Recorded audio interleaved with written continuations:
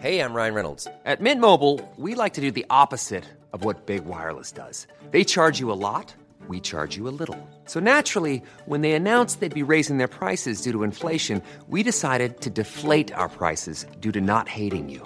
That's right. We're cutting the price of Mint Unlimited from $30 a month to just $15 a month. Give it a try at mintmobile.com/switch. $45 up front for 3 months plus taxes and fees. Promo rate for new customers for limited time. Unlimited more than 40 gigabytes per month. Slows full terms at mintmobile.com.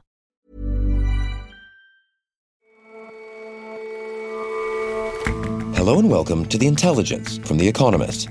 From London, I'm Jason Palmer. And in New York, I'm John Fastman. Every weekday, we provide a fresh perspective on the events shaping your world. A court in Singapore refused last month to strike down colonial-era legislation criminalizing sex between men, saying it can stay because it's never enforced. Our correspondent explains the societal reasons behind keeping a law that will be ignored. And what happens when a lower middle-income country decides to ban the import of used cars more than 1 year old? People bring in older cars illegally, of course. Welcome to the world of the chutero.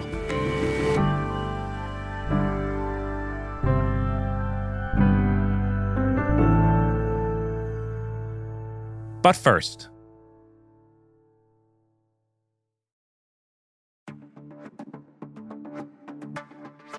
at peace talks in Turkey yesterday, the Russian army announced it's moving troops away from the Ukrainian capital Kyiv and the northern city of Chernihiv.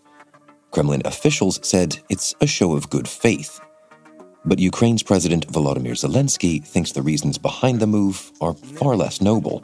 Українці вже навчилися і за ці 34 дні вторгнення, і за минулі 8 років війни на Донбасі, що довіряти можна лише конкретному результату.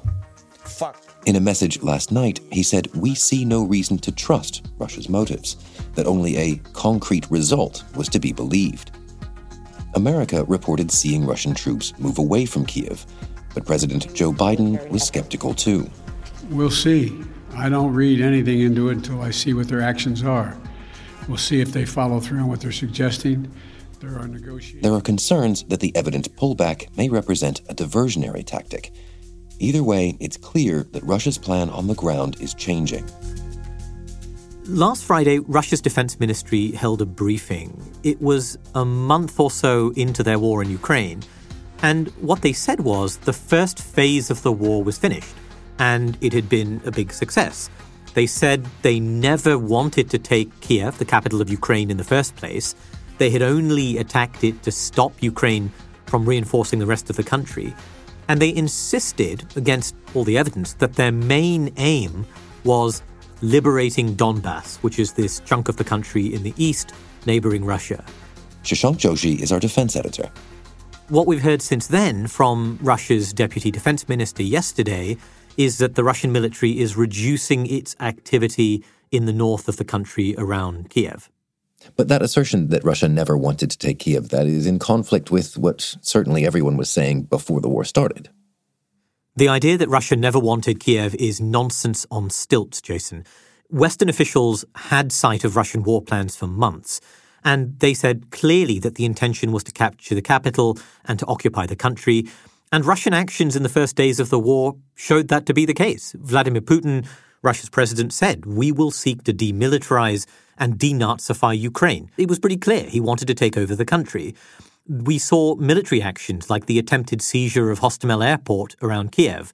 We saw 2 big advances on the capital from the northwest and the northeast. And in fact, a couple of days after the invasion, RIA Novosti, which is a state-run Russian news agency, even accidentally published a piece that boasted Ukraine has returned to Russia. In other words, it was very clear Russia's aim was always regime change.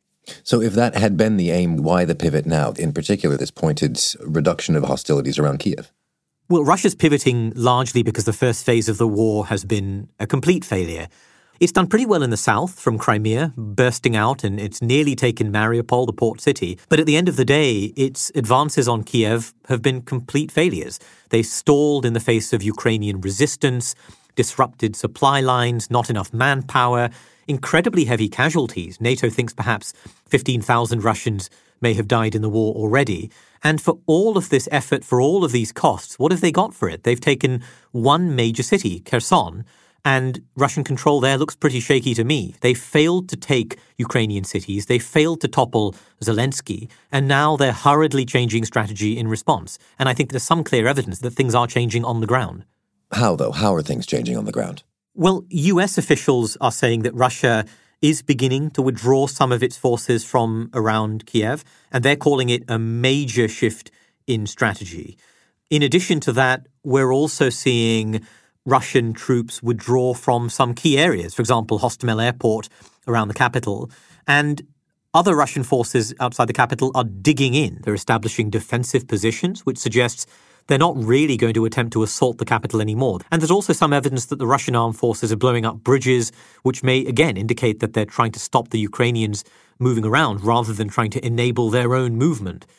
And at the same time, the Russians are prioritizing their efforts in Donbass, which is where lots of the Ukrainian regular army was before the war began. They're trying to encircle those Ukrainian troops with a pincer movement that's coming from the city of Kharkiv and that's coming northward from Crimea, approaching towards Zaporizhia, which is the site of this nuclear power plant we've been hearing so much about. The idea is to encircle the Ukrainian forces in Donbass, cut them off, and stop them retreating west of the Dnieper River and escaping. And is that working? Will that work? It's very early to say, Jason. It's not as if they've shown huge signs of being able to conduct blitzkrieg operations and smash their way through in a matter of days. There is some evidence that they're making more gains there than they are in any other part of the country, but the furthest extent of their northern advance is still some way from Dnipro, which is this vital central city that controls a number of key crossing points on the Dnieper River. I think one of the key things is how quickly they can take Mariupol, which is, of course, this besieged city on the Sea of Azov. It's eventually going to fall, I think. That would free up Russian forces to move north, and it could aid their advance. But we don't know whether Russia would then suffer the same problems with its logistics, its ammunition, its fuel, its supplies that they have done in so many other parts of the country. So it's too early to say, but I think there is a real risk to Ukrainian forces there. So the effort seems to be focused then on the Donbass, this region that has been messy, contested, riven by war since 2014. What would it mean for Russia, for Ukraine, if the Russians were to succeed in fully capturing it? Well, the argument is, I suppose, that Russia could claim it as a kind of consolation prize, saying this is what we wanted to do all along. Don't forget, Jason, they recognized the two so-called People's Republics in Donbass just before this latest war began, which were these two Russian proxy states that they propped up after their invasion in 2014. They could perhaps use them as bargaining chips, saying, well, if you want these back, then you have to give us all these other concessions. Or they could simply absorb them into Russia and say this is a big success to Moscow. But the problem with all of that is that while they were able to grab big chunks of Ukraine in 2014 and they faced some sanctions, it could all be done at a pretty reasonable economic and military price. Now, if they want to hang on to Donbass in this way, if that's their end game, they're still going to find that their economy is being strangled by sanctions, that Western countries are not going to lift those sanctions until they give up all their wartime territorial gains, and they're going to find that the Ukrainian army is constantly mounting counterattacks, inflicting continued casualties on those Russian forces. It doesn't look like a very stable outcome to me for Russia. Well, stable or not, would that satisfy either side here? Would Russia be content with that as a consolation prize to secure that region? Would Ukraine be content for the end of war if it meant giving up that region? What we've heard from Volodymyr Zelensky is that he's open to territorial compromises. But I think we have to draw a distinction between the land that Russia and its proxies took in 2014, which is the Crimean Peninsula, which was annexed to Russia, and parts of the Donbass, which was held by Russian proxies, and the land that has been taken by Russia in the past month. It seems to me that would be a much more difficult thing for Zelensky to countenance giving up. He himself has said that those kind of compromises would take a referendum, but it's not clear whether the Ukrainian people would accept that. It seems to me that those territorial questions are going to be incredibly difficult sticking points. Also for Russia, I do wonder whether this is going to be something tolerable. The Russian economy could shrink by a fifth this year. It could be set back by 20 years because of Western sanctions. Is it really going to be happy with a scenario in which it has a few hundred square kilometers of territory, in which it claims to have struck a blow against the Nazis in Ukraine, but its economy is impoverished and it's suffering continued brain drain?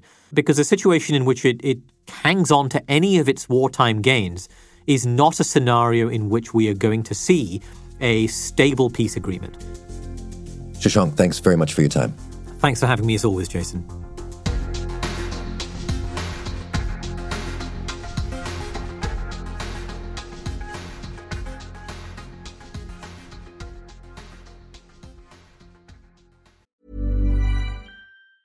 Hi, this is Janice Torres from Yo Quiero Dinero. From a local business to a global corporation, partnering with Bank of America gives your operation access to exclusive digital tools, award-winning insights, and business solutions so powerful you'll make every move matter. Visit bankofamerica.com/banking for business to learn more. What would you like the power to do? Bank of America, N.A. Copyright 2024. Here's the truth about AI. AI is only as powerful as the platform it's built into. ServiceNow puts AI to work for people across your business, removing friction and frustration for your employees, supercharging productivity for your developers, providing intelligent tools for your service agents to make customers happier, all built into a single platform you can use right now. That's why the world works with ServiceNow. Visit servicenow.com/AI for people.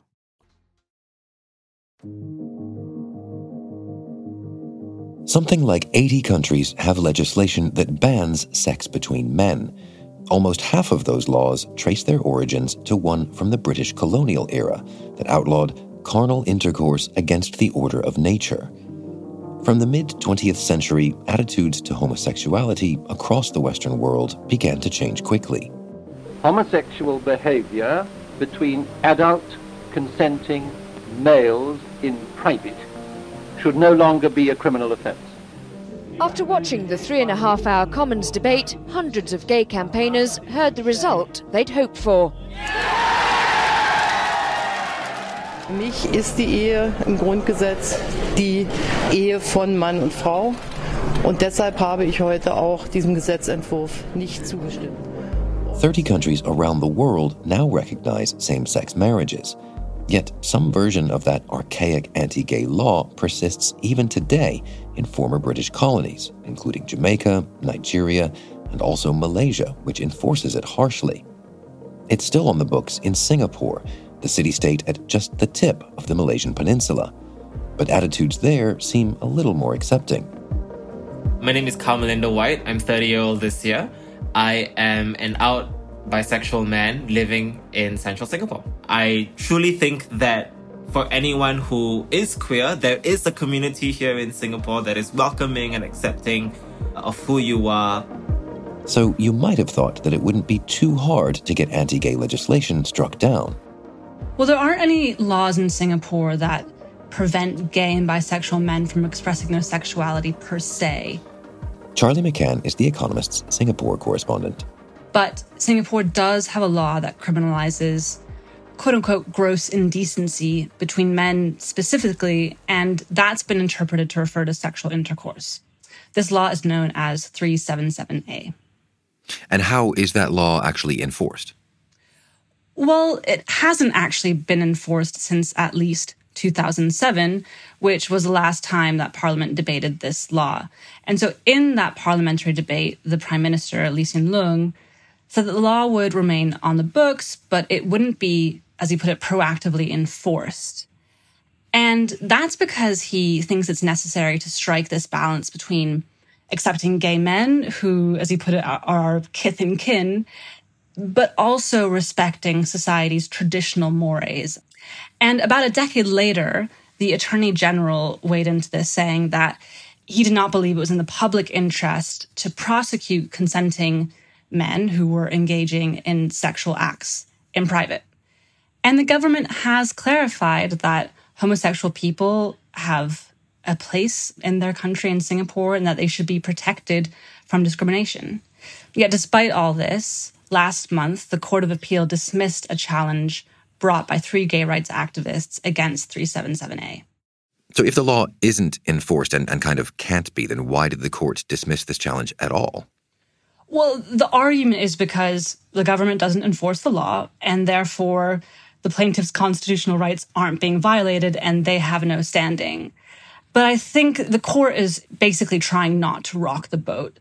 Politicians don't want to go anywhere near this law. Homosexuality is still a divisive issue in Singapore. There is an influential lobby of evangelical Christians who like 377A and want it to remain on the books. And so politicians have no incentive to address this issue, to come down on it one way or another, because it would likely lose them votes. That ambiguity really unnerves Kyle. I'm very worried that this law is still in the books, and let me tell you why. This law is a lightning rod for various groups to coalesce. The law sets the tone for what is considered to be acceptable or not acceptable in Singapore.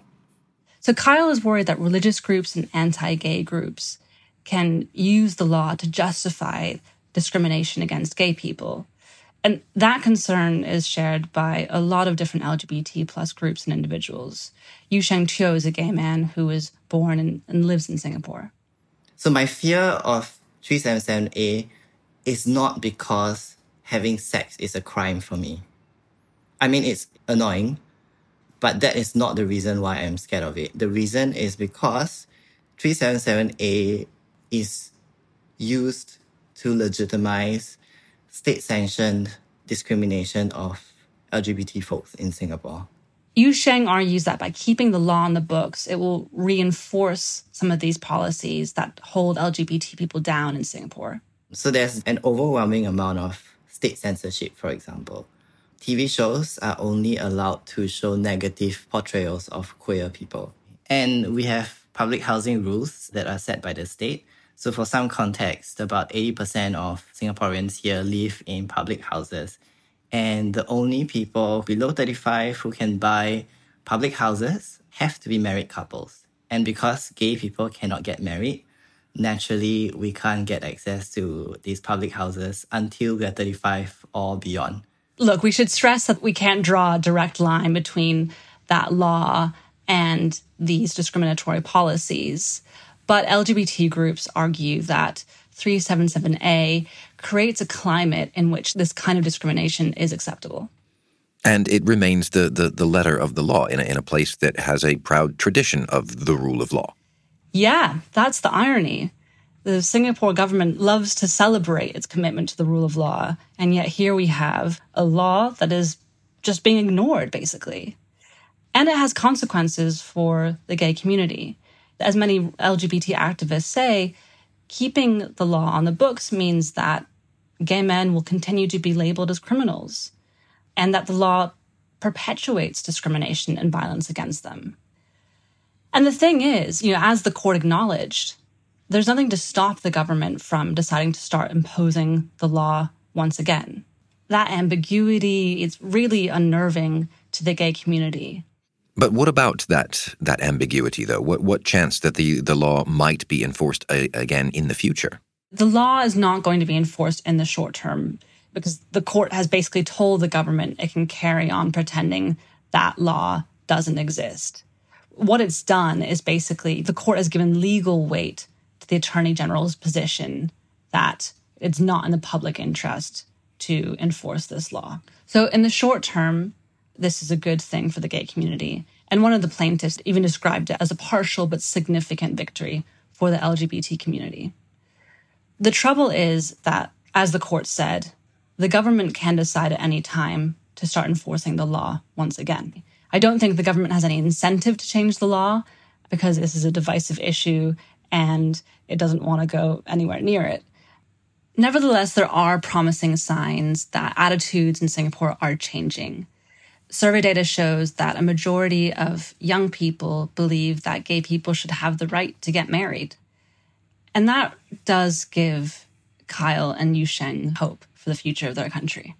I think on the balance of things, I'm still hopeful because the younger generation of people are a lot more accepting of LGBT people. Essentially, they care a lot less. It's just like, you're queer, so what, right? Which, I mean, that's how things should be. Charlie, thanks very much for joining us. Thank you, Jason.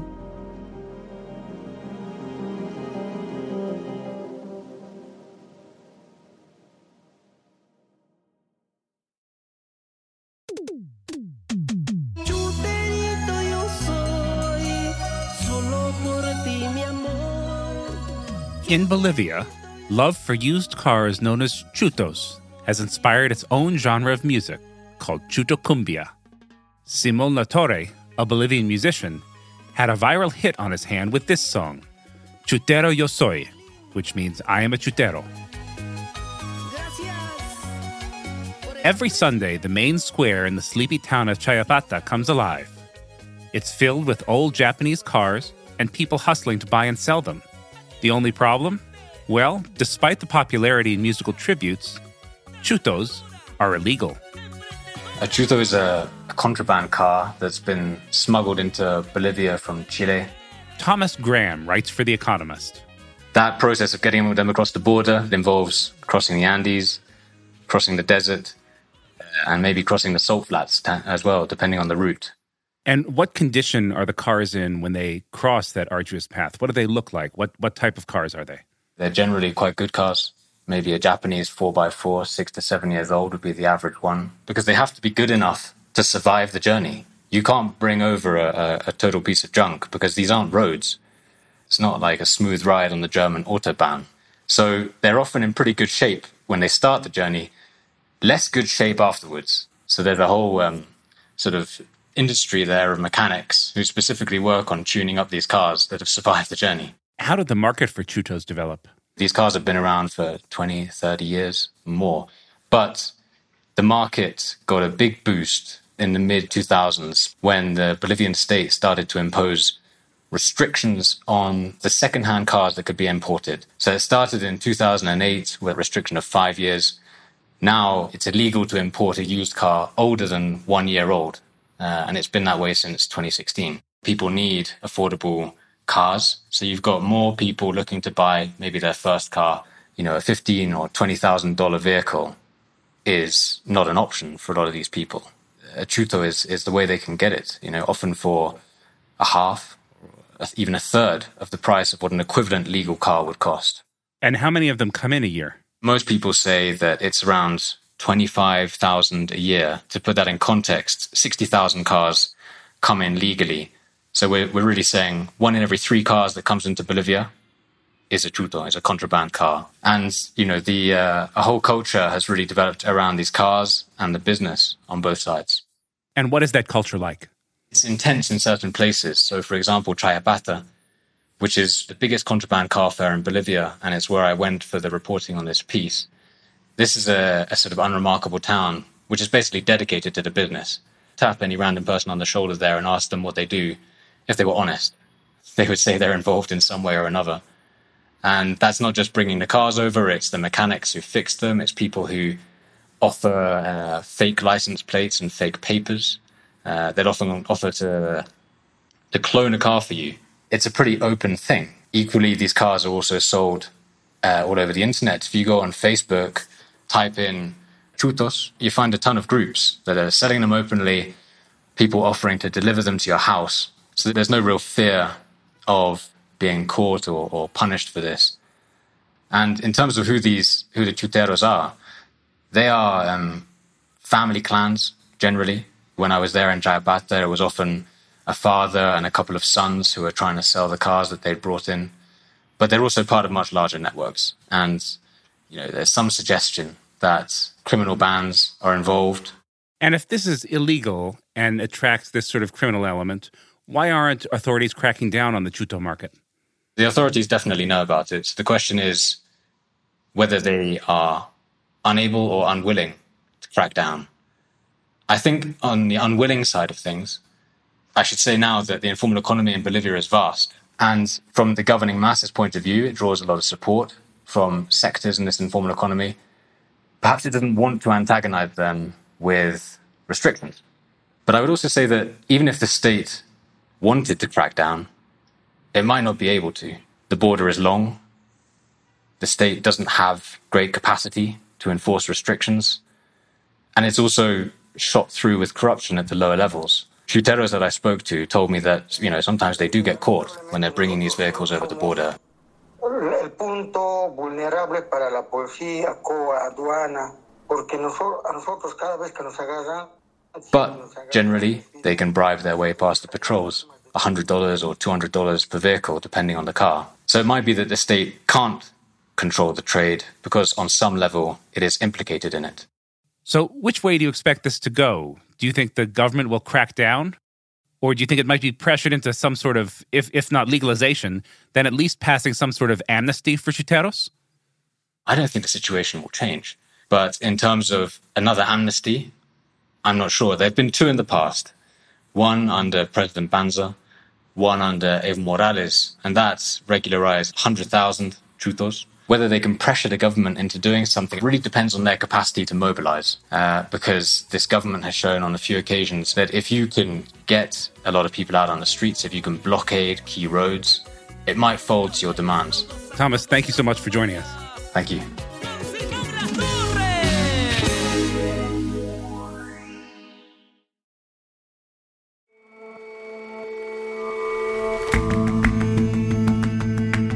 That's all for this episode of The Intelligence. Let us know what you think of the show. You can get in touch at podcasts@economist.com. And you can subscribe to The Economist at economist.com/intelligence offer. The link is in the show notes. We'll see you back here tomorrow.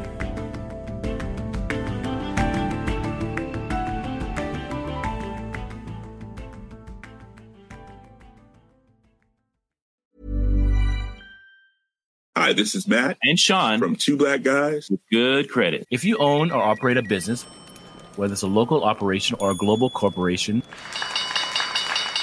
partnering with Bank of America could be your smartest move. By teaming with Bank of America, you'll enjoy exclusive digital tools, award-winning insights, and business solutions so powerful you'll make every move matter. Position your business to capitalize on opportunity in a moment's notice. Visit bankofamerica.com/bankingforbusiness to learn more. What would you like the power to do? Bank of America, N.A., copyright 2024.